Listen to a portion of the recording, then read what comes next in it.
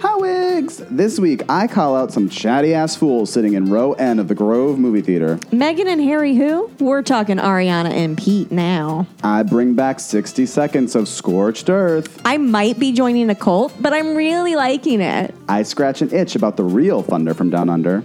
And actual breaking news, where the fuck is Lil Tay? Ooh, I wonder. This is Wigs and Wice. You're a real bitch. You're a bitch. Cheers. I am not about to start a conversation with a white man. Ava DuVernay, Wrinkle in Time. I have a feeling. I did a little burp, excuse me. Prince got in his limousine and tried to run over Michael Jackson, LaToya, and their mother. I'm not trying to take anything from Lady Bird. She became very involved in the dojo. I bet she did. I should be a lawyer. There was a... That's right. You're too boring, and you need to fire your fucking stylist. Okay. Merry Christmas, Jeff. If we have to sit through Dunkirk, you can sit through Lady Bird. And I like Dunkirk, but yeah. Prince comes over with a big box, and he used to call Michael Jackson Camille. I'm so apathetic to him. No, I guess I don't like him. So she made $4 million. That goes in the shell. Good. Isn't Quincy Jones bisexual? I'm sorry. It was Clive Davis. And the day Clive Davis has touched a vagina. Do you want me to do it again? Yeah, I want you to do it again. Okay. Listen to Lindsay scream. Oh my God, it's so pretty good. Have you watched it again? I don't have time for that. Okay, yeah. I don't know why, but that is just the way that my body needs Twix. So, mystery solved. Thanks Grandpa. This is Wigs and Wice. No, I don't. I love you. I love my dogs. I love my husband. The door with the noise? I don't think anybody can hear it, but I'll close it. Chunk's in here. Chunk's joining us today. Oh, are we on? Yeah. Oh. What do you think was happening? That's a great start. I'm closing the door. To our relationship. Why don't you actually see yourself on the outside of it when you close it? Oh. Hey, kitties. Hi, Wigs. It's me, Paul Cross, and I'm the only one that hosts this podcast. Everybody just tuned out. Yeah, right. Everyone we come here for We're going to double our Lindsay's take on the world, not Paul's. Yeah, right. She makes us feel better about the way that we prepare for our lives. Yeah, that's true, actually. You probably do. Yeah, probably. Hi, Wigs. Hi, Wigs. Welcome to Wigs and Wice. I have a hair that's bothering me. Welcome to Wigs and Wice. I'm Lindsay Harbert Silverman. I'm Paul Cross. And we are excited to be back this week. We always are, but this week feels especially necessary. Very necessary. Ooh. She's in her feelings. She's been in her feelings. Mm-hmm. But that's why she's here. She's here to vent and get it off her chest. Yes, and by she, he means he. But you do need to but talk also to. me. Yeah. I have some things to say. I'm not as fired up as you, I don't think, but I think that's because I spent the weekend in New Jersey just basking in the glow of Josh's family and eating bagels. And being on Coney Island. It was the best. Is Coney Island an island? No. It's on Brooklyn. Why do they call it that? I don't know. Huh. So Josh's dad took us to Seagate, which is where he and Josh's mom grew up. Mm-hmm. And I've always heard about Seagate. It's a small little neighborhood on Brooklyn next to Coney Island. It's this little gated community that you have to know somebody to get into. What? This sounds magical. I've never heard of this. It's such an idyllic, wonderful, cool place. So we drove around there and then we walked around Coney Island. It was a lovely day. That's why you're not in your feelings, for God's sake. I'm still feeling pretty fucking chill. I will say that I'm in my feelings, but I did have a fantastic Pride. That's great. Here in Los Angeles, West Hollywood. I know someday you're going to have to come to Pride. Every single Pride, I'm out of town. Every year, we're like, do we need to go to Pride this year? And every year, the minute you step foot onto Santa Monica Boulevard and you see queens and freaks and weirdos everywhere in clothing that they don't get to wear any other day of the year, you're just like, that's why I'm here. Yeah. It's so great. And so happy Pride to everyone, no matter when your Pride Festival is. I hope you go. I hope you show out and be proud. Happy Pride. Yeah. It was also Indianapolis's Pride, and Donnie went. And hey, Donnie. Had a good time. Well, do you have any housekeeping, or I should just jump right in with my dirty Fallon joke? Jump right into that dirty Fallon joke. Here we go.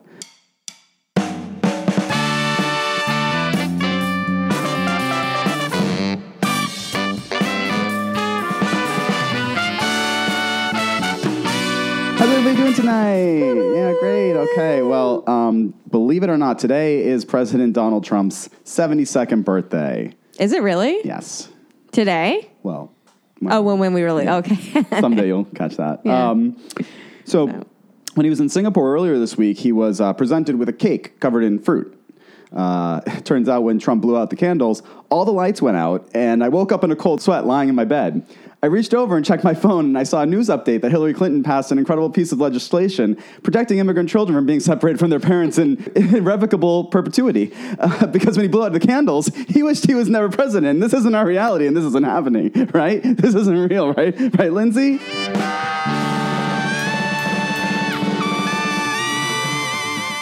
I think Paul's losing his mind right now. That's my Dirty Fallon joke. That's so good. Guys, I couldn't pull it together this week because the world's still on fire. And no, Paul. There's just no Fallon jokes to make when it feels like this. But you know what? What? Fallon will always find a way because... he's a pro. Exactly. He's a pro at making shit feel like it's not shit. Yep. Yeah, so, I mean... it'll be back next week, but I'm in my feelings. You did a good job with cracking up as Fallon.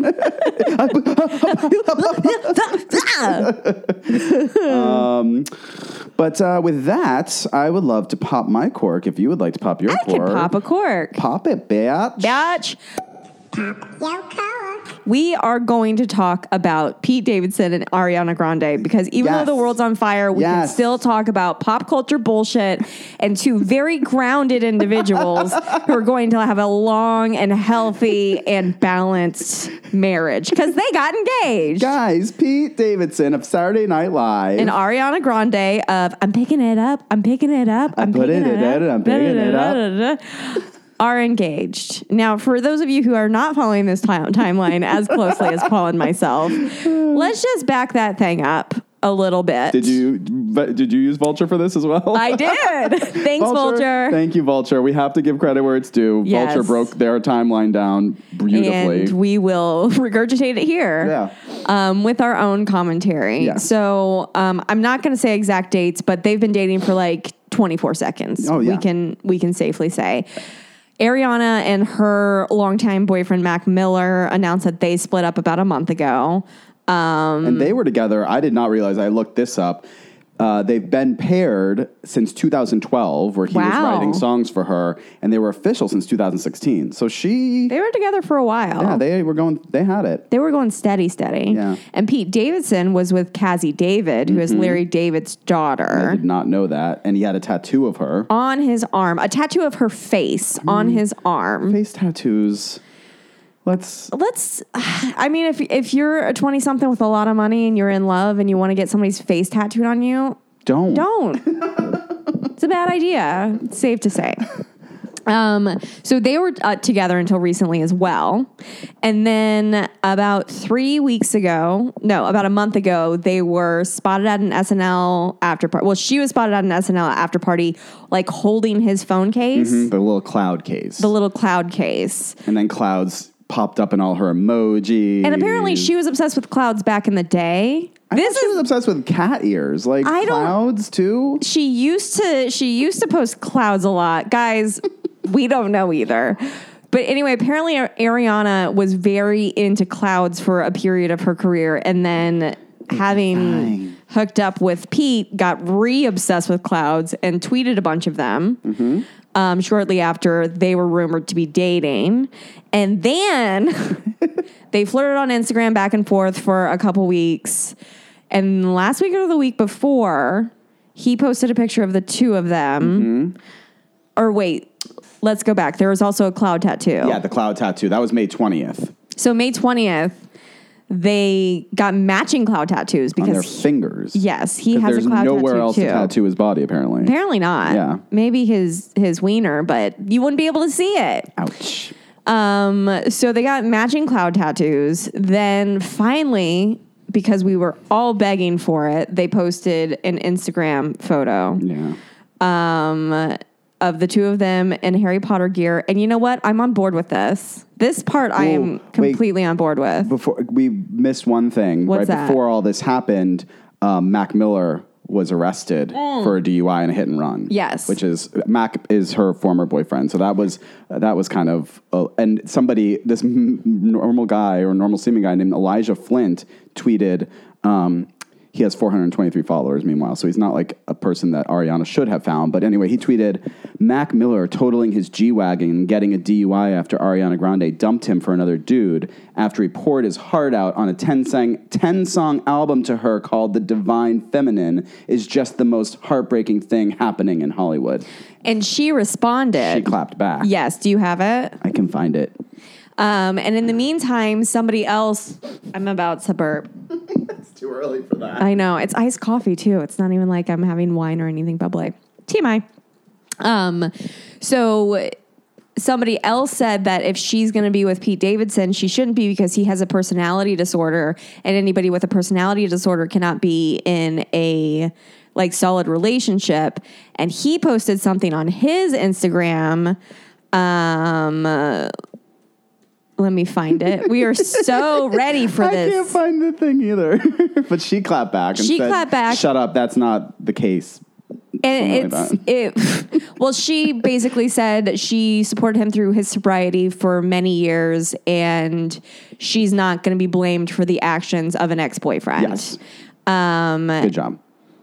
Which is completely valid. Like, obviously, this guy, you shouldn't... That's not Ariana's fault. No, you shouldn't get in your car pissed drunk, do a hit and run, and then blame it because you're heartbroken. People get heartbroken every day, and that doesn't happen. Yes. And then Pete Davidson clapped back and said, normally I wouldn't comment on something like this because, like, fuck you. But I've been hearing a lot of people with BPD can't be in relationship talk. I just want to let you know that it's not true. Just because someone has a mental illness does not mean that they can't be happy in a relationship. I support that fully. Good for you, Pete. People with mental illness can 100% be in successful relationships. Do I think this is going to be a successful relationship? I think maybe not, but it's not because of your mental illness. No, it has nothing. Well, no, it has nothing to do with that. Okay. So anyway, back on track, on the timeline. Back to the Hogwarts attire. So Pete posted a picture on Insta that said the Chamber of Secrets is now open. Which I think is dirty. No. I don't think it's dirty. Do you know what the Chambers of Secrets is? I know what the Chambers of Secrets is, but I think it just sounds dirty to me when it's about their like relationship. It's They're like just saying that their secret is out now. Uh-huh. No, he's not talking about her vagina. I want to believe that she is. Her Hogwarts. Ew. Oh. Sorry. Continue. So the Chamber of Secrets is now open. They're confirming their relationship. She's dressed as Slytherin. He's a Gryffindor. That's a scandalo. Not really. You can totally be with the Slytherin. It's fine. But just know the Slytherin a little bit longer than 2.5 weeks. Agreed. So after that, they just went full bore. They're posting on each other's social media like crazy. They have their tongues out a lot, which I think is disgusting. I don't like it when people stick their tongues out in pictures. I just don't like it. That's interesting. Yeah, it really bothers me. Really? A lot. You must really struggle with Miley then. Or her former Miley. Yes, I did. I also struggle with FaceTiming with my nieces and nephews because that's all they do. Stick their tongues out? Yes. They think it's so funny. It drives me crazy. Anyway, they've been posting stop it! He's sticking his tongue out at me. They've been posting on social media lots with their tongue sticking out. They're all in love. Fine. Be in love. That's great. What about more tattoos? There were more tattoos as well. Not only did Pete get Cassie's face covered up, he also got Ariana's little bunny ears and her initials. AG, yeah. AG. On his thumb. Which, when I first heard about it, I was like, okay, Pete, pump the brakes. Then I realized he had his ex-girlfriend's face on his forearm. So those were actually pretty tasteful. And then after this weekend, they have not announced that they're engaged. No, but I read somewhere that there's a $93,000 engagement ring. Oh, I heard 100. Oh, well. 1,000. Yeah, 93,000 is what I read, and I don't know if Pete has that kind of money to drop yet. Is he that popular? I mean, you make money on SNL. Yeah? Yeah. And I mean, if it's Ariana Grande, she can't be walking around rocking a cubic zirconia. Definitely not. That's a good drag name. Cubic zirconia. Ooh, I like her. So they're now reportedly engaged after dating for 24 seconds. Cassie David responded, or at least it's like an ambiguous response of her drinking a glass of wine in Africa with the caption, "Came here a human, left a bottle of wine." I like her. I do too. You know? Yeah. So anyway, that's the rundown of Ariana and Pete's very short relationship that will lead to, I hope, the wedding of, move over royal wedding. Am I right? Right. No, this is not going to happen. This is not, I'm going to say this wedding will not even happen. That this engagement will be broken off by Labor Day, if not 4th of July. It's too hot, too fast. Well, I totally agree that it's too hot, too fast. But in my mind, too, they've rushed this so fast. Now I'm like, Ariana's already got that dress. They've got that venue booked. They're going to be walking down the aisle this summer. Because they got engaged in 2 days. That's just for the fun of it. You think that the planning is something like, they're not planners. They go and they get tattoos and they buy rings and they stick their tongues out. But if you have enough money, you can also do a wedding in that fashion. I don't even think it's a question of money. I think it's a question of attention. And I don't think either of them have enough attention to throw this together. And but we'll see. We should do a high-low wager. Do you think it's going to happen? I think that they are going to get married, yes. All right. You heard it here. You heard it here first, folks. Locked and loaded. I say no, and I say engagement broken off by Labor Day. I say yes, and I say wedding by August. Pregnant Ariana by January. You're fucking crazy. All right. What if I'm right, though? I know. What if? What if? We will keep giving the people what they want, which is Ariana and Pete updates. Yeah, they're our new Johnny Depp. I would like to talk first about something that should be in my wigs, and it is a wig, but it's nestled in my corks for a very specific reason. Do dish. I saw the feature film Hereditary this weekend. Okay, I wanted to know how you liked it. For me, Paul Martin Croce, it is an A. It is challenging, terrifying, frustrating. Let us remind the children that Paul Martin Croce also liked Mother. Yes, just putting it out there. That's a great reminder right now. You're absolutely right. It is a masterful performance by Toni Collette. Love her. I read a review that said it's sort of a bookend to her maternal role in The Sixth Sense, and I think that's a very interesting observation. It's incredible. It's an incredible movie-going experience and one that I will not forget anytime soon. Is it super spooky? Like scary? It is scary. It's unsettling scary. Is it gory? Is it gory? There are some gory moments, but it's not. No, it's not. That's not a word I would think of. Okay. Could you just tell us the gist of the story? But Mother is much more polarizing, I think. Okay. I think Mother is one of those ones that I don't even think I did recommend it. I don't think, and Hereditary I would recommend to a certain... The gist of the story, Rose. ...portion of the population, which brings me to why it's in my corks. Okay. Because the two assholes that sat behind me... Oh, no. ...felt inclined to narrate...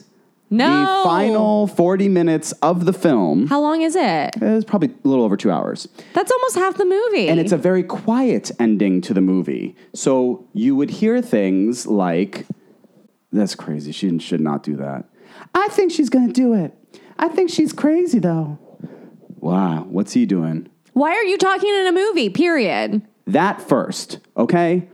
You don't come to movies and get to talk. Period. Get out!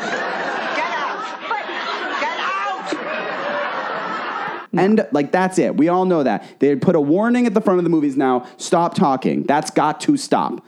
But on top of it, why can't you just watch it? Why can't you just experience what this is like without having to step outside of yourself and make sure that not only the person who is sitting next to you has to know what you're thinking, right? But the people, Nick fortunately did not hear them because they were whispering, which to me makes it even worse because I'm part of my brain is so it's wrong if you're whispering. And I'm also of a mind now where I don't feel comfortable turning around anymore in movie theaters. Because they might have a gun. Yeah, that too. But I think I could go on and on about the ins and outs of why you shouldn't talk in movies. More importantly, horror as a genre is not for everyone. Right? We all understand that at this point. Absolutely. You and I understand that. Some people seem to be confused by that because there are horror films like Scream, like Friday the 13th, right, like Jaws, that are most likely for everyone because they're just super entertaining horror movies and they follow a very specific type of storytelling. Right. People need to also I'm not drinking right now. Horror encapsulates so much more as a genre. There are horror films that in the second act can turn into something entirely different and turn on its ear, and you are going to not know where it's going. If that idea bothers you in any way, shape, or form, don't go stop see it. Going to horror movies. It's a genre that's not for you. Right. Or wait, read a review and say, this is a mainstream horror film, in which case, go nuts. Right. Because a mainstream horror film, absolutely up your alley, 2 people sitting behind me. But I think it was Kumail who loved the film as well. Kumail Nanjiani. Nanjiani. Kumail Nanjiani, thank you. Tweeted, Hereditary, A+. If you think this movie is not for you, do not see it. And he could not be more astute in his that alone. If you think any way, shape, or form Hereditary might not be for you because of what you've seen in the trailers and the commercials, stay the fuck away or watch it at home and laugh and rant and rave about how stupid it is that people acted a certain way or did something in the comfort of your fucking house. Here's the thing, Get out of my fucking theater. Here's the thing. If you are going to a horror movie to see humans always act logically, you're in the wrong fucking, like... That's what I'm saying. It's not for, like, this is a genre that is not for everyone. The things people do in horror movies are not the things that you and I would do. My idea... I've also never had somebody chasing me or a demon chasing me. I might act like a fucking idiot. I probably will. You would definitely act like an idiot. If probably will. You'd be, like, running back in the house, making a juice... Charging your cell phone. Like, hold on just a minute. Dead as a doornail. I'm going to be Instagram. I'm going to post this on my story. So if you're listening, people that sat behind the guy in Hereditary that was gritting his teeth for the last 40 minutes of the movie. Don't go see it. You already did, though, so this message is... That's it. No, you're the problem. Okay. You're the problem. Remember when we did that? Yeah. I still do it once in a while. Yeah. You're the problem. You're the problem. Fuckers. This is kind of in the same vein, except I'm mad at the movie. Haven't seen it yet. Shut up. You're mad at a movie you haven't seen yet? Well, I'm mad at the trailer. Okay. So have you seen the trailer for The Nun? No. So The Nun is from the same people as The Conjuring and Annabelle. Oh, wait. Is it? Oh, all right. It was posted on a website I frequent, and I got super excited because it's like, make sure you watch until the end of the trailer. Okay. So I just think, holy shit, this is going to be a new, like, I don't know. They're reinventing the game of trailers. Yeah. This is going to make my stomach jump into my cunt or whatever. Whoa. Sorry, parents or family that listen to this. What's the other thing you said that one time? Make your balls jump into your ass? Or knock your balls up your ass. So stupid. So I got so excited. I watch it until the end. And guess what? What? It was just clickbait. Nothing? There was a tiny little jump scare. Oh, that is... And I was like, wait, did I watch into the end? It was a clickbait trailer. That's fucked up. This fucking trailer clickbaited me, and now I don't even want to see the movie. And now you can't trust it ever again either. No. Now you're going to miss out on other trailers because they're going to say this now. Exactly. I'm going to be like, bitch, don't tell me what to do because I know you're just trying to trick me. And it's not nice, and I don't appreciate it. So is it based on the nun character from Annabelle and The Conjuring? Probably. Okay, it's like the prequel. No. Now I'm mad because I saw the Annabelle prequel. First of all, wait a minute. Annabelle, I'm so mad. The Conjuring. Okay, we start with The Conjuring. Right. Then there was The Conjuring 2. In The Conjuring 2, I think that's where the nun showed up. Mm-hmm. Then we did Annabelle Creation, and that's where I think the nun was there too, with the doll. And Annabelle... And now we have to find out about the nun? Yeah. No. Yeah. Too far. Watch till the end. Not watching the beginning. No. So I'm certainly not watching till the end. I'm really mad at this movie. I got excited. I'm mad now too. The Conjuring wasn't even that good. The Conjuring was fine. People lost their minds about it. There was a great clap scene. The clap thing was good. Right. But it was in the trailer.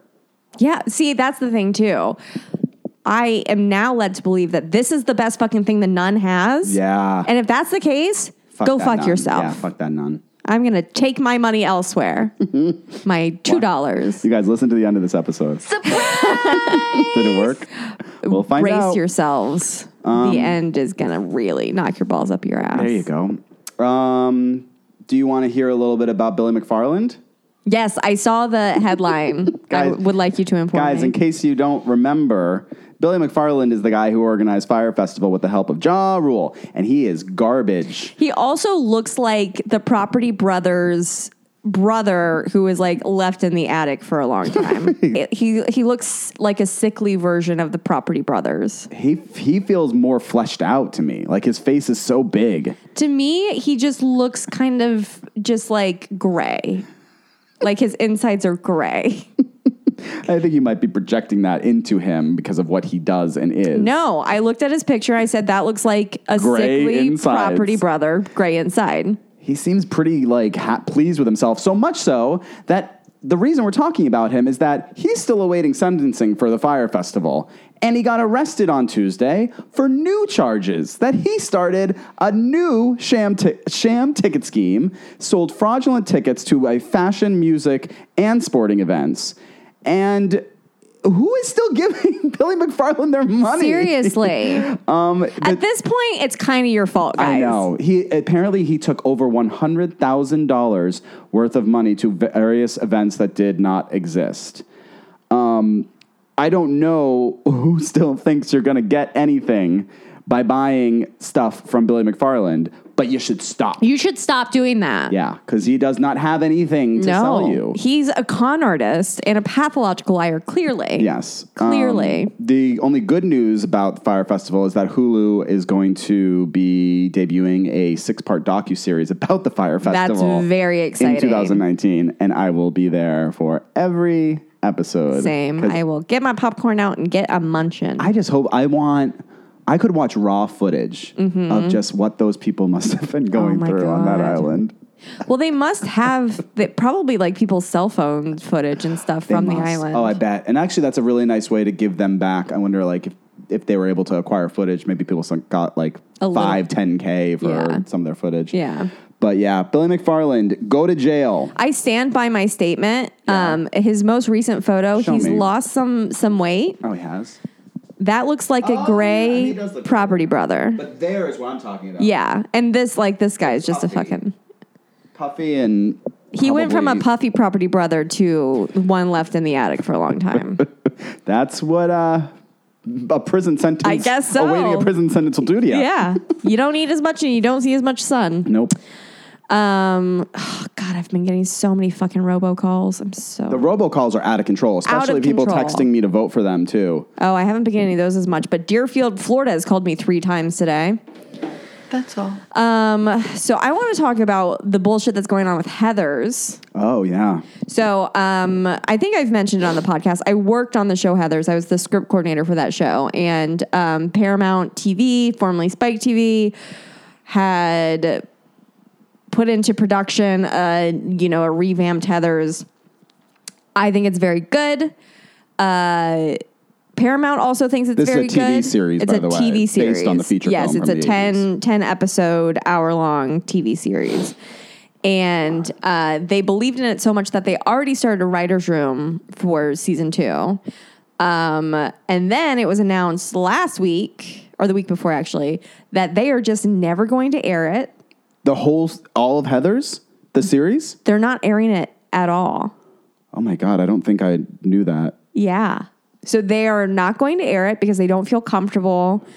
They said that they feel like they'd be talking out of both sides of their mouth because it is a violent show set in a high school the same way that the movie was a violent movie set in a high school. Mm-hmm. And because of obviously all the violence that goes on in our schools and how outspoken they've been about gun control, they don't feel comfortable about airing it. And I understand that. But here's the thing. School shootings have been happening since I was in middle school. I'm now 32 years old. That's a lot of time. Like 20 years, guys. You developed this show, paid for this show, produced this show, and then we're shocked when 2 school shootings happened? Like, something's not connecting to me. And having been in the writer's room, I would imagine they wrote this show with some sensitivity to what's going on. Yeah, but also it's a satire. Right. So to me, because Is it a sensitive satire? No, it is not a sensitive satire. Okay. But it speaks very much to like arming teachers and that kind of ridiculousness that was happening, especially after Parkland.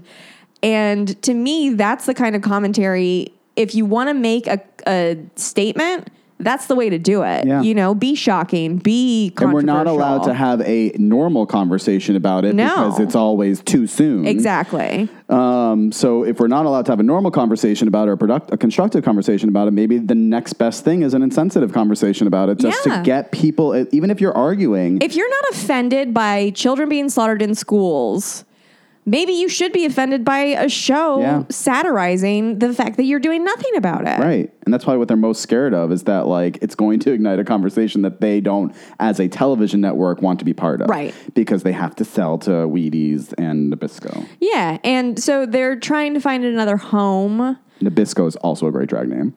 Oh, but I think it should be like, just Nabisco. Sorry, get back on track. Nabisco. It's gonna be the new name of this. What like Lindsay and Paul's list of good drag names? Nabisco. Nabisco. So anyway, it's not only because it was a job that I could have had that I'm aggravated that it's not being aired. It's because I think that satirizing the serious shit that's happening should happen. I think I'm on board with you. Yeah. So anyway, it might find another home. If it does, I'll let you guys know. You can watch it. Did the first episode go live? It was put on iTunes and then was taken off. Yeah. Yeah, and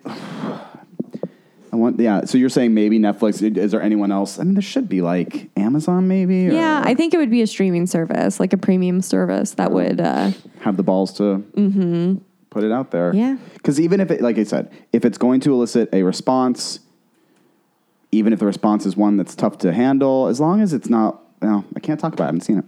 That's the problem. Can't talk about something I haven't seen. That's the problem. I'm not Ben Shapiro. Remember? Right. When he talked that about Black guy. Panther without seeing it? I haven't seen it, but anyway. Wakanda's not real. All right. Well, I do want to say, I don't want to say, but I do want to say that I'm very sad about Anthony Bourdain and Kate Spade. I know, me too. And I don't really have much to say in that regard that hasn't already been said, but I do think it's important as we need to talk about depression and we have to talk about mental health as a country, as a people, and we have to talk about it as though it's cancer. We need to address it as a disease. It is a disease. We need telethons for it. We need people sharing their stories, communicating how it feels to be on the inside of a cage you cannot get out of and you cannot see your way out of, because there is help. And I give People Magazine big time credit this week. They posted their cover for the week. I think it's this week's issue, is our pictures of Kate and Anthony, and the suicide hotline phone number is at the very top of the byline of the cover. Yeah, that's which great. is great. And it's just something we got to keep talking about. There's no easy answer. It's not comfortable. Yeah. But just know that if you have a friend that seems like they're struggling, if you are struggling, connect, find each other, and get help, because this is not the way to solve it. And it makes me very sad. It's very sad. And on that note, I have a 60 seconds of Scorched Earth. Here we go. Because, sometimes rage works. You want me to start? Yeah, why don't you time me and see what happens? Oh, God. I'm ready. Let me get She ready. She ready. I'm going to go way over, but it's fine. 60 seconds of Scorched Earth. What a week. Donald Trump made a movie trailer so that he could become friends with a sociopathic dictator. Post-summit, Trump called Kim Jong-un strong, funny, smart, and a great negotiator to Sean Hannity because Daddy wanted to hear how well the day went. Gold stars all around. Trump also tweeted, "The world has taken a big step back from potential nuclear catastrophe. No more rocket launches, nuclear testing or research. The hostages are back home with their families. Thank you to Chairman Kim. Our day together was historic." I did it! Did he say all of this with his dick in his mouth or not? Because it seems like a hard pill to swallow. Back to business as usual for North Korea because now they might not bomb us. And just in case you haven't read the 2014 United Nations report, which examined North Korea in depth, and that includes you, President Trump, that means business in the form of murder, enslavement, torture, imprisonment, rape, forced abortions, and other forms of sexual violence, persecution on political, religious, racial, and gender grounds, the forcible transfer of populations, the enforced disappearance of persons, some of whom are in your bloodline, and the act of knowingly causing prolonged starvation to the entire population of your own people. Which is the Trump presidency and those who support it in general. If it doesn't affect me, it doesn't matter. And why would it? Well, here's one of the other things that aren't great about North Korea that probably most of Trump's most avid supporters don't fucking know, and something tells me would bother them if they did.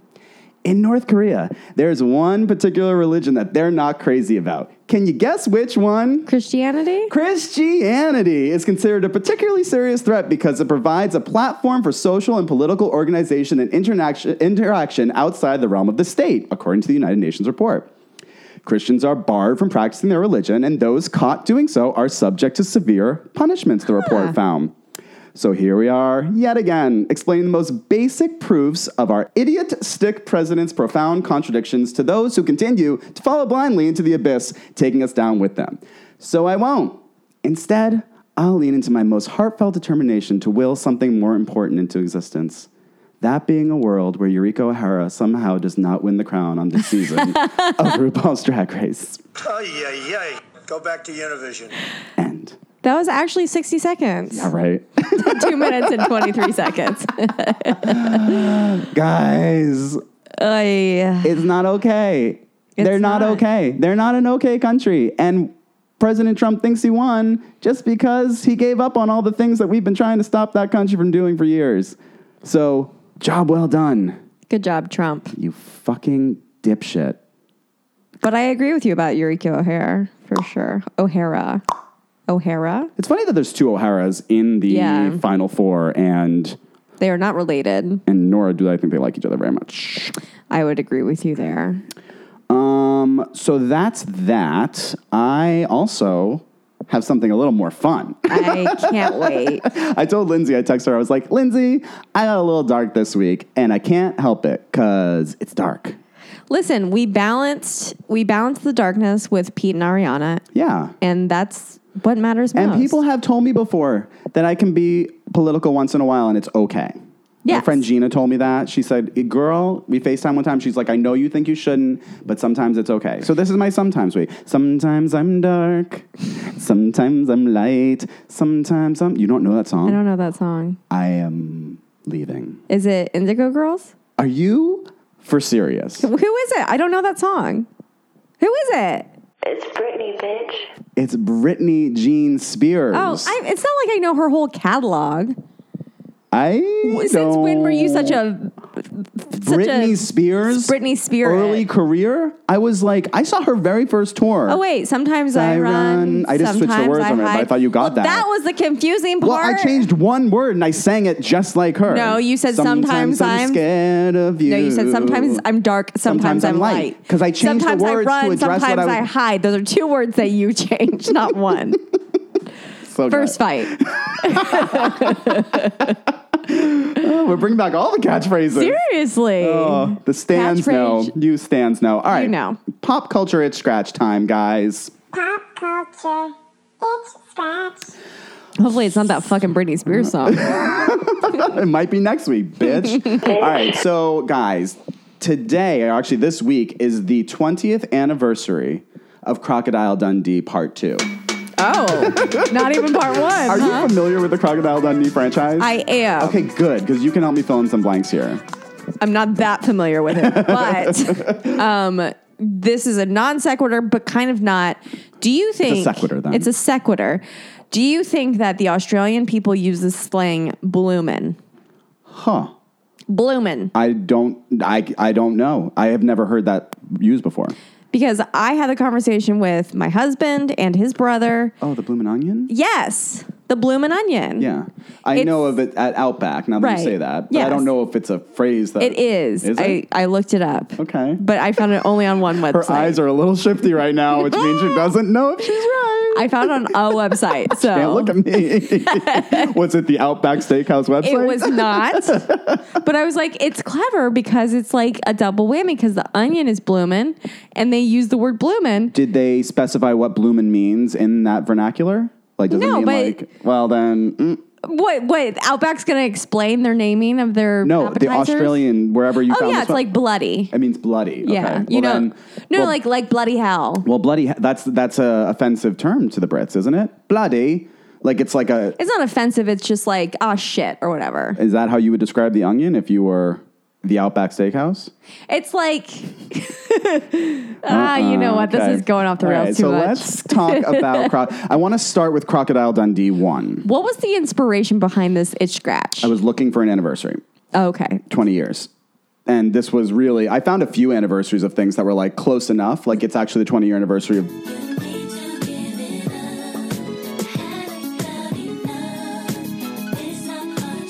The Boy Is Mine. Oh, and Sex in the City. Not very interesting, the story of The Boy Is Mine. No? Nope, but Crocodile Dundee 2, wait for it, you guys. So the original came out in 1986, and if you're not familiar with the Crocodile Dundee first film, I'm going to run through the plot with you, and this will get somewhere, I promise. So if you're interested in seeing any of the Crocodile Dundee franchise, you might want to stop listening, because I'm about to spoil it all. So Crocodile Dundee was based on the true life exploits of a man named Rod Ansell, and it was made for Rod Ansell. We're going to offend all our Australian listeners. I think that was really good. It was made for under $10 million, and it was made specifically because it was an attempt to make a commercial Australian film that would appeal to a mainstream American audience. Little did they know it would be a worldwide phenomenon. It worked. Because it made I'm not doing that. It made $328 million worldwide. Jesus. And was the second highest grossing movie of that year. This is still just Crocodile Dundee 1. Crazy. There's like 6 things that happen in this movie. It is the most simplistic plot that's like ever been made in a movie before. It's based around this journalist named Sue Charlton, and she goes to Australia chasing a story about this real life alligator or crocodile hunter, and goes there, meets him, kind of falls for him, and she brings him back to New York, and then back in New York they have a fight. And like they have a little disagreement because she's about to marry her her boyfriend at the time. Well, why the frick did she bring him back to New York if she was going to get married? That's a good. We should see the movie and find out. But I guess so. He found that to be the case as well. He storms out without her, and she realizes she's made a mistake. She tracks him down, and then there's this very iconic scene in a subway station where he sees her across like a mass of people in the subway station and wants to get to her. And the only way he can do so is to walk over all of their heads. Like he stands up on top of like the crowd. And just, if you watch it, he's like, some people are putting their hands up to put like put your foot here. And then he just steps on their head and keeps walking. That's the weirdest thing I've ever heard. He's kind of a dick. But anyway, that's the plot of the movie. That's it. And he makes it to Sue, I'm assuming. He makes it back to her, and then we venture into Crocodile Dundee 2, which is what we're here to discuss. Okay. It was released 20 years ago this week, and it opened to $24 million, which was the highest opening weekend of 1998. Why does anybody care about this? I know, and it proceeded to make $239 million worldwide. Crocodile Dundee 2. Jesus. And it was over 10 years after the first one. Yep. People love Crocodile Dundee. And the reason I buzzed through that plot of Crocodile Dundee is because you guys have to hear the plot of Crocodile Dundee Part 2. Oh, yes, please. Because I find that in entertainment, we tend to overthink things sometimes. Absolutely. Was that the case with Crocodile Dundee too? They sure did. Okay. I'm going to buzz right past the fact that Sue is taken hostage within the first 30 minutes of the movie by drug dealers. So it's Taken, but with crocodiles. Exactly. And he decides that he is going to He gets her back from the kidnapping, but they're still after her because she knows something. She's a journalist. She knows information she shouldn't know. Okay. So Crocodile Dundee's plan is, I'm going to bring you to Australia where they won't be able to catch you. Okay. And they come, and they follow him to Australia. So now from this point on, I'm going to try to go through this as quickly as possible, but it's important. Okay. Rico, who is one of the terrorists, drug dealers. Drug dealers are not terrorists, you guys. All right. So Rico. Just to clarify, we don't want to offend any drug dealers out there. Rico and his men track their quarry to Australia, where they hire some local thugs to assist them. But their Aboriginal tracker abandons them when he hears that their quarry is Mick. The gangsters then take... Wait, what's a quarry? Their find, I guess, or Okay. their target. Okay. Sure. I mean, I think a quarry is actually a pile of rocks, usually, so I don't know what that is. Maybe it's an Australian thing. Anyway. Bloomin' right. Bloomin' quarry. Yeah. The gangsters then take Mick's friend Walter as a hostage. But Mick saves his friend by faking an attempt on Walter's life. Walter convinces the gangsters that Mick's failed attack was due to Walter being the only person suitable to guide them, so they take him as a replacement tracker. He then leads the gangsters on a false trail through the outback territory, during which Mick, with the help of his Aboriginal friends, manages to reduce the opposition's numbers one by one, leaving the rest increasingly nervous. Is Mick Crocodile Dundee? Okay. Yeah, it's his first name, I think. In the end, he retrieves Walter from Rico and Miguel, leaving the latter to face him alone. If that's not enough, tired of chasing Dundee, Rico sets a bushfire to corner Mick, but Mick regains the upper hand, captures Rico, and switches clothes with him in order to lure Miguel into a vulnerable position. Sue and Walter, observing them from a distance, mistake Mick for Rico and take shots at him. Walter shoots Mick, though not fatally, and Rico tries to escape but is shot by Miguel, who mistakes him for Mick. Rico loses his balance and falls to his death in a ravine. Miguel is in turn shot and killed by Sue. Though thinking at first that Mick is dead, they soon reunite with him. Walter's bullet had only hit Mick in the side, and Sue and Mick embrace. When Mick asks her whether she is ready to go home, Sue replies, "I am home," concluding the film. So wait. This whole war with some drug lords or whatever made you feel so at home that you want to stay? Well, it's a running theme throughout all of the Crocodile Dundee movies that she just needs to be rescued at all times. Well, of course. Most women do. I mean, obviously. Clearly. But yes, that is the end point of Crocodile Dundee 2. Now, the New York Times said it best, I believe. Janet Maslin, she came out and she said, Crocodile Dundee 2, which opens today at Lowe's Astoria Plaza and other theaters, is noticeably longer than the first film, and it's less enjoyably lazy. The plot... And that's the main trouble with Crocodile Dundee 2. It has one. In summation, girls, when you make a sequel, leave well enough alone, right? Yeah. I feel like it should have just been them walking across the ocean on people's heads to get to Australia. That should have been the whole fucking movie. Walk on people's heads from the United States to Australia. Done. Give me my millions of dollars. Because ultimately, when you've done something right once... Why would you go, you know what we need to do next? We need to complicate it. Mm-hmm. This is a thing, Hollywood. Listen up, you Hollywood elite. I mean, the Mission Impossible movies are great, but every single one I see, I'm like, who with the what? And they did what with the what now?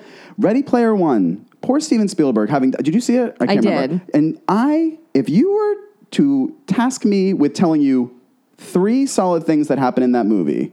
Like plot-wise, not just like the Shining scene was great. I was just going to say they were in the Shining. No, not fair. Like that Zemeckis rewind thing or something else. Zemeckis cube. Sure. How did that work? I'd be like, who do you think I am? I can't keep track of where my keys are, where my phone is, and where my glasses are at any particular time. And all I'm saying is this. If you have something that worked right once, yes, leave it alone. Yes. Sex in the City, I'm talking to you. Oh.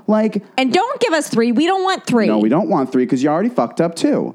So, it turns out, and this is what usually happens with my itch scratches, is that when I find them, they're relevant again. There's a new Dundee movie that has been announced. Now, also, I made a error here. There was Crocodile Dundee in L.A. There was a third... There have been so many accidents on this road. I don't know if you guys can I think people were just shocked that there was a third Crocodile Dundee. What'd you say? It was also, I read the plot summary of it. We're not going to do that here because you just trust me. It was also too confusing. And also, don't do the LA thing. You already did the New York thing. Yeah. So what you should have done with Crocodile Dundee 3 is put him in a red state where he thinks he's the tough guy. And then he finds out actually there's tougher people in America. And then they learn lessons from each other. Right. That's a good third movie. Whatever. Water under the bridge. There's a fourth Dundee movie coming out called The Very Excellent Mr. Dundee. And it isn't a sequel, but Paul Hogan is playing himself on the brink of receiving knighthood for services to comedy. And Wait. Yeah. And his manager tells him, don't do anything to mess this up. However, despite all his best efforts, the next 6 weeks sees his name and reputation destroyed. Paul. No. This is what we're saying. Like, you're 78 years old. He's 78? He's 78. Holy mackerel. It's why time- do you want to do this? If you're gonna do it, just like be Crocodile Dundee, walk around, make some jokes. Yeah. Maybe go to Outback. Yeah, get a bloomin' onion. Just be chill and make a nice little soft movie about being Crocodile Dundee. Like, pass on the Dundee. What is this? The very excellent Mr. Dundee, and you're playing Paul Yourself? Hogan? The last thing I'll say about him is that he did marry the woman who played Sue in the first film. They fell in love on the set. Are they still together? They are unfortunately not. Aw. They had a 23-year marriage that Good for ended in them. 2013. They have one son together Okay. Well, that's named Chance. okay. Yeah. Good for Her them. name was Linda Kozlowski, and she's very, very pretty. Yeah. Yeah. I'll have to Google her on the Yeah, internet. that's just something to look at. She didn't age fantastic, but she's very pretty in the Crocodile Dundee movie. It does age well, honestly. So I hope you enjoyed that itch scratch. And that itch scratch comes with a lesson, you guys. Leave well enough alone. Or if you're going to keep going, keep it simple, stupid. Kiss. Yes. Right? Yes. Walk on some heads and call it a day. Thank you. I have to admit something that I was reminded of when you brought up the Zemeckis Cube from Ready Player One. Yeah. I've been reading a lot of scripts lately, and I wanted to read the Before series that Richard Linklater did, Before Sunrise, or Before Sunset, and After Midnight? no, Before I think Midnight. that's an Eric Clapton song. It is. I can't remember the third one, but he's done 3, and everybody loves them. Yeah, they're great. I wanted to read them, and as I was searching for the scripts, which, by the way, if you ever need to find a script, get on that Reddit subreddit for screenwriting. Yeah. You can find pretty much anything. Good to know. Yeah, it's great. Hot tip. As I'm going through all sorts of scripts and that kind of thing, I realize What'd you do? that this whole time,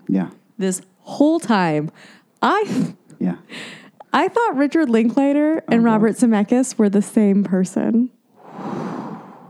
I don't know how my brain did it, but I was like, God, Robert Zemeckis is like so young, and he's done movies like Boyhood and Back to the Future.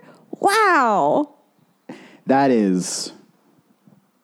Oof. Because they both made a shit ton of movies, Lindsay. Like I know. That is like honestly attributing probably 80 movies to one person. I know. I realized that after looking at their individual IMDb's because they're 2 different people. Zemeckis And Linklater. don't even sound remotely alike. I don't, but you know what? I said it to Josh and he was like, for some reason I get it. It was, and his name's Richard, right? Yeah, Robert Zemeckis and Richard Linklater. Ooh, so that's 2 different first names too. Oh, no, it's crazy. It's one of the craziest things my brain has done inside of my head. Seriously. Well, it's on a list of, let's make a top 5 because Kesha's on there and so is Casey Musgraves. Yes, for sure. Yeah.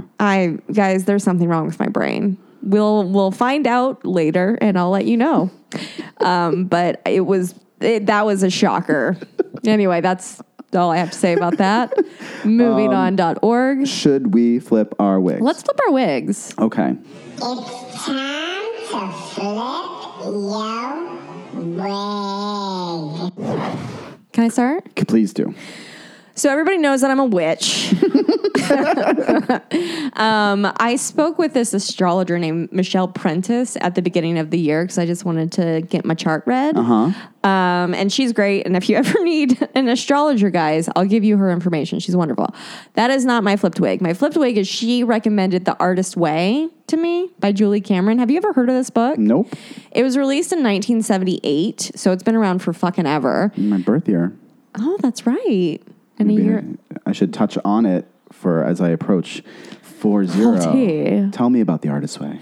It basically is a course within a book. So the writer, Julie, talks about how she believes that within ourselves, we all have a creative spirit. Yes. And the reason that more of us don't take a creative path in our lives is because it's basically beaten out of us from childhood to adulthood. Absolutely. To say it's not logical, you shouldn't do that, you're never going to make money, all this stuff. And so it's essentially a tool to use in order to kind of reawaken the child within you and become playful in life again. I'm in.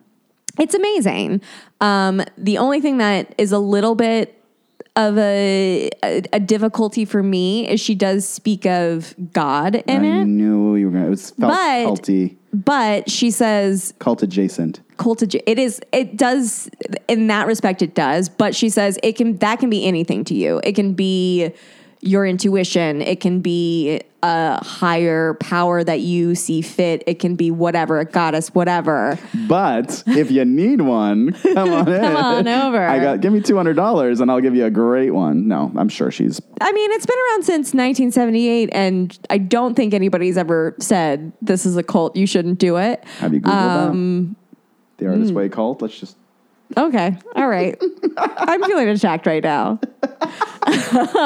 But basically, I've started doing 3, and this morning is the first morning I did it. It doesn't come up. It's not a thing. Yeah, it's not there we a go. Except the third thing is, anybody else find The Artist's Way kind of creepy from Wet Canvas? Fuck off, Wet Canvas. What do you know? Yeah, says the guy who just made sure it wasn't a cult. I'm just inquisitive. So in the morning I've been doing, and by been doing, I mean this morning I did, you write 3 pages of longhand of just stream of consciousness. I love that. I've done that before, and it's really, it is good. A great exercise to just write with no focus. And then she talks about taking yourself on an artist date, which could just be walking through a garden or going to the beach. And I feel like you just did that, actually. The Buddhist temple. Yeah, actually. So it's you're all well on your way. It's just a bunch of exercises, and I like it. Good for you. I'm totally on board. I just like to. I'm a little bit feeling very attacked. No. I just want to make sure you don't join a cult. That's all.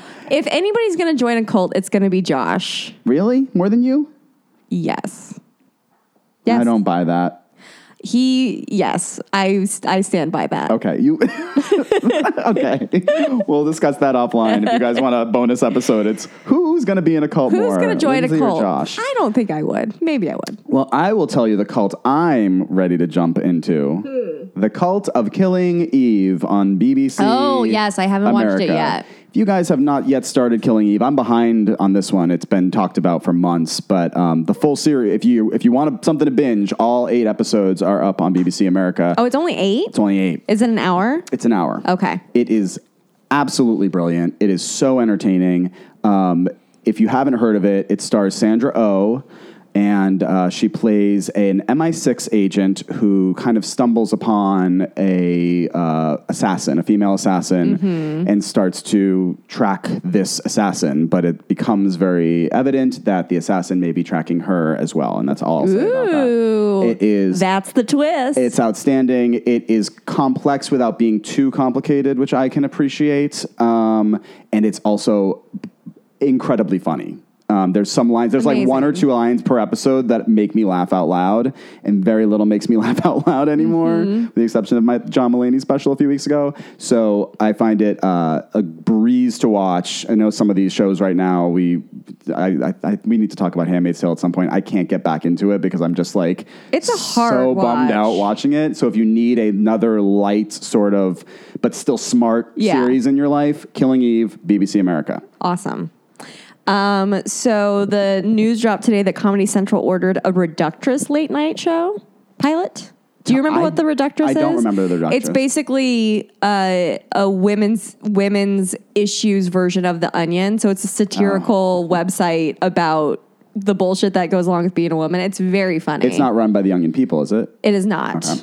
But the show will tackle women's issues in a satirical tone. I can't remember. A former SNL cast member is going to be the host. I'm completely in. I can't wait. I hope it gets picked up. It hasn't been picked up to series yet, but it has been picked up to pilot. Awesome. Yeah. It's a show you should be writing on.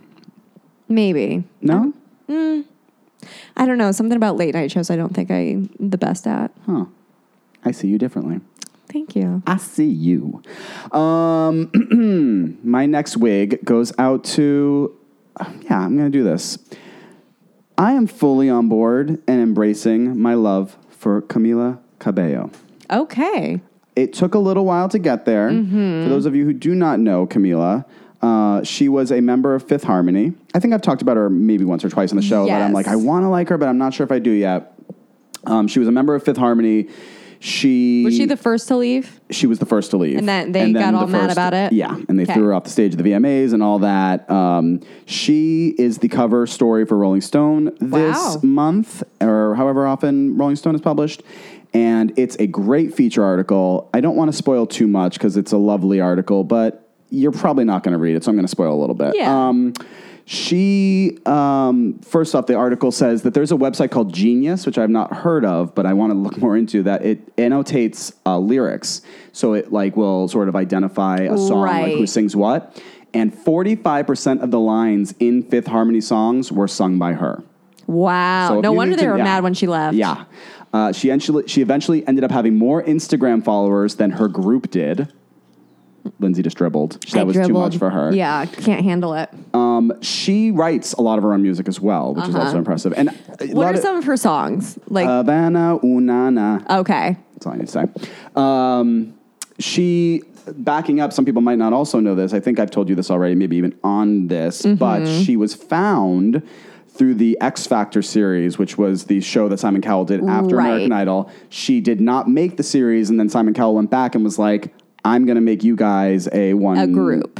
One Direction. Okay. A group. Yes, but remember, I was going to say One Dimension. Remember that whole thing? Yeah. He did this in the UK. He made One Direction by bringing 5 of the other contestants together. He did it here with Fifth Harmony. That's how she became in Fifth Harmony and became a star. But she writes her own music. She wrote her last album over a 4-year period while she was still in Fifth Harmony. Wow. And her debut album has hit 1 billion streams in under a month. Holy shit. Which is massive. That's insane. In 2016, she tweeted, "Don't vote for Trump," so we love that. We love that. And in January, she topped the album and singles chart at the exact same time and was the first solo artist to do this since Beyonce in 2003. And so Rolling Stone attributes it to the Holyfield. fact that she appeals to tweens, moms, and their grandmoms. She talks a lot about the breakup with Fifth Harmony. It sounds like they totally dogged her, and they tweeted that after 4.5 years of being together, we have been informed via her representatives that Camila has decided to leave Fifth Harmony. The hitch, she didn't know they were sending that tweet. So however it went down, she was totally blindsided by the fact that she was out of the group by a tweet. So they essentially broke up with her by saying that she broke up with them. I'm sure they could argue something very different. Right. But I'm on her side, and I just want to say that. Sure. I mean, if she's saying 45% of the lyrics, they're like, what the fuck are we going to do? And she's out writing her own stuff, yeah. and she wants to kind of go out there. They probably saw that. And she had recorded one song on her own, and they did not like that. And so they probably cut her loose. And even getting Havana on the radio was a struggle. She said nobody wanted to make it a single. They said that radio would never play it, that it was too slow, too chill, but she pushed back, and it went on to top the charts in 23 countries. She says, quote, "It taught me a huge lesson. Screw whatever's going to work. You just have to go with the thing that you feel is the most you." Love it. She also, last thing on her, is that she is an immigrant story. Her mother, Estrabao, I hope I'm pronouncing that correct, was an architect in Cuba and ended up working at Marshall's in the United States. Wow. So a reminder that immigrants are probably smarter than us, and we need to make sure that they are not separated from their children because they might be Camila Cabello. Yes. And they shouldn't be separated from their children. Yes. That reminds me, there was a great Humans of New York that they posted on their Instagram of an immigrant from Africa, a small village in Africa. He was studying to be a doctor there. He found out he was getting a visa to come to the United States via lottery. Didn't even know he had been entered. His brother had put his information in. Found out all of his credits that he had gotten to be a doctor in Africa were not going to transfer to the United States, and he didn't speak English. But he was like, I know that if I can be a doctor here, that will be better for me in the long term. So he fucking moved here, learned to speak English through talking to his nieces and nephews and on YouTube. And is 2 classes away from finishing his bachelor's degree. He's been working at night while he's going to school. And he's been working at like a mental health facility as a counselor in the meantime. I mean, fuck Donald Trump. And he's like, my friends home are all becoming doctors before me, but I know I just have to keep my eye on the prize and keep going. That's beautiful. Yeah, amazing. Immigrants, they get the job done. Good job. I was trying to remember it, and I was like, I'll botch it. I was going to be like, immigrants, they work hard. And that's why Hamilton's a hit. So my last flipped wig, I know I'm late to the party on this, but I just want to talk about Trophy Wife Barbie. Have you heard of Trophy Wife Barbie? Nope. Miley Cyrus was talking about her in like 2016. She just came into my realm of consciousness in the last like month. She is the brainchild of Canadian artist Annalise Hoffmeyer, and her Instagram has like 300,000 followers. But basically, Trophy Wife Barbie is divorced. She drinks wine, she smokes weed, and owns a massive arsenal of pink guns. She vomits, bleeds, and goes to the bathroom. She breastfeeds in public, has transgender friends, and frequently gives the finger. Oh, and she has antlers sprouting from her head. I missed it, though. Is it an Instagram feed? What is it? It's an Instagram feed, okay. And she looks like a Barbie, except she has antlers sprouting from her head. And she's just like, every post is just her in a ridiculous situation. Sometimes she has her period. She's just amazing. I love that. And the first post was, let's see, she lives her wildlife publicly on Instagram. In her first post, she wields a bloody sword and clutches her ex-husband's decapitated head. The wall behind her is spattered with gore, and the caption is, "Yay, my divorce went through today." It's so funny. You should check it out. People on Instagram that are that creative, like remember Carrie Dragshaw? Yes, too? I still follow Carrie Dragshaw. Snaps for you for like getting. Have you seen? Oh my God, this is a wig, but I was not planning it. There's a guy on Twitter who is taking Wheel of Fortune puzzles that are incomplete and then filling them in as though like this is what the answer is. And people that come for him and are like, that letter shouldn't be there or whatever. Like if he's like one letter off, he just writes no in response. Gives no fucks, and he's only following Vanna, Pat, and Wheel of Fortune. Yes, I'll put that up on the Instagram. Yes, it's so funny. That's amazing. I love it. My last wig goes out to another Rolling Stone article. Okay, it's from a few months ago, but it was written by Alan Sepinwall, who I would give a slow clap to if I was not holding a microphone.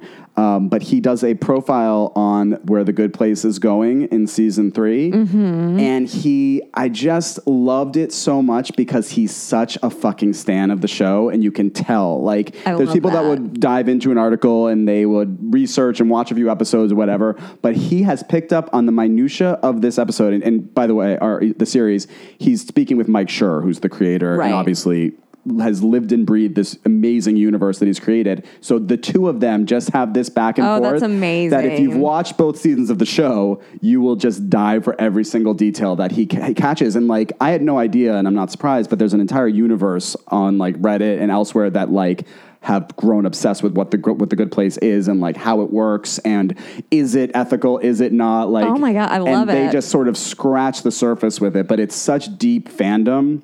And as I was looking at that, I fell down another wormhole, and I went back. This is probably from a year or so ago, but they did an oral history of the dinner party episode of The Office. Which, have you seen that episode? Yes, yeah. And I just rewatched it again a couple weeks ago, and it is. They say it's the best episode of The Office. I think that's arguable, but it's still a fantastic episode. And that one's written by Andy Green. So if you are a fan of The Good Place or a fan of the dinner party episode of The Office, these are two of the best articles I've read in a while. And Rolling Stone has been doing incredible feature writing since way, way back. But these are just two great articles that if you're a fan of either of those things, seek them out because you'll have a great read. Amazing. Two things I want to touch on real quick that I forgot about. Yeah. Well, I didn't forget. This one is brand new. My friend and neighbor Diane told me that our coverage of Lil Tay, excuse me, not Little Tay, no, Lil Tay. Lil Tay. She's obsessed with Lil Tay, and she's been following her since even before we talked about her. But she just texted me and she said, also, where's Lil Tay? Lil Tay's Instagram says no posts yet. Everything's been wiped. Uh-oh. Everything's been wiped. Is Lil Tay okay? We don't know. TBD. Shit. I mean, that's the hottest lead we've had all week. I mean, right? I almost feel like we need to do a bonus episode or something. We may have to. We're gonna. Where in the world is Lil Tay? This shit costs more to your rent. My toilet costs more to your rent. Everything in my bathroom costs more to your Lil Tay will come back as a new character, says family consultant, as of 6 hours ago on TMZ. Oh my God, she's disappeared, you guys. All right, we're going to have to dive into this. I'm so sorry. I mean, news happens. What are we going to do? You heard it here first. Actually, I heard it from Diane first. Oh, thank you, Diane, for being on top of it. But yeah, she, according to TMZ, she's been found to be a full-on fraud. Who would have thought that? Well, I mean, it worked for her. She got 2.5 million followers. And then I just want to talk about body heat for 1 second. And here's the thing. Apparently Body Heat is Paul Mitchell Kroese's Martin Kroes. Favorite movie of all time. Inaccurate already. Because I posted on Instagram that I hate that movie. And I stand by that. You're such a f***ing liar, Camille. Do you even? The first half I hate. Yeah, see, you're already, so much. You're a bad And witness. because I hate the first half so much, it makes me dislike the rest of the movie. Bad. Bitch. Anyway, Paul came for me so hard. Didn't. What did I even write to you? Yes. What did I even write to you? Basically, I was like, okay. delete your account. Also, did you watch it just on a whim? I don't remember why. Because I recommended it to you. So I was like, oh, that's too bad. I feel like the first thing I said to you was like, oh, that's too bad. And you were like, bitch, it sucks, bitch. You were Lil Taying me. And I was like, all right, well, if she's coming for you, I'm going to come for her. And that's what happened. Bitch. Anyway. Body Heat's a good fucking movie. The last half is a fine movie. Were you on your phone for the first half? No, but it's boring as shit. Well, sometimes I should have been. This is your millennial showing right now. You need to sometimes get through character development to get to. It was not character development. He throws a fucking chair through a window to get to her. That seems crazy. And then she's like, we have to be subtle about our relationship. But there's things. The movie's been out for 30 years. Well, people should see it and not listen to Lindsay because she's right. The second half gets really good, but you got to get through a first half first. Yeah, to me, that makes it a flawed movie. That makes you a flawed person. Well, yes, I'm definitely a flawed person. Oh, you guys. That's so anyway, that was fun. Thanks so much for listening. As always.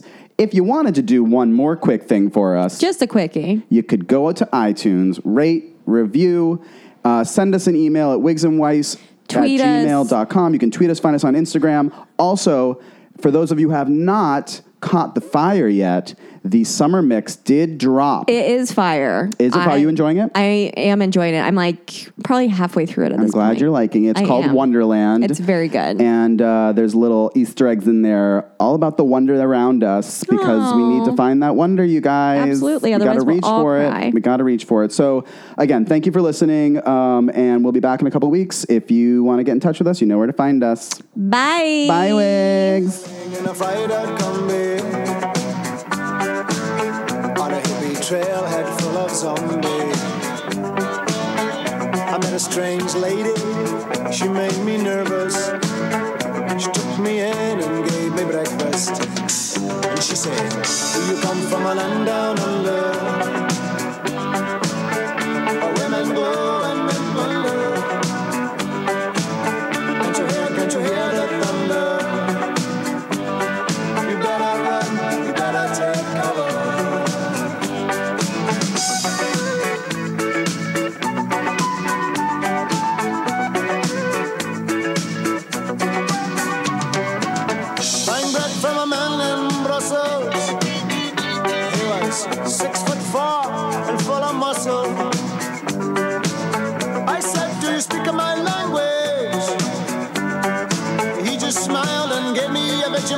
sandwich.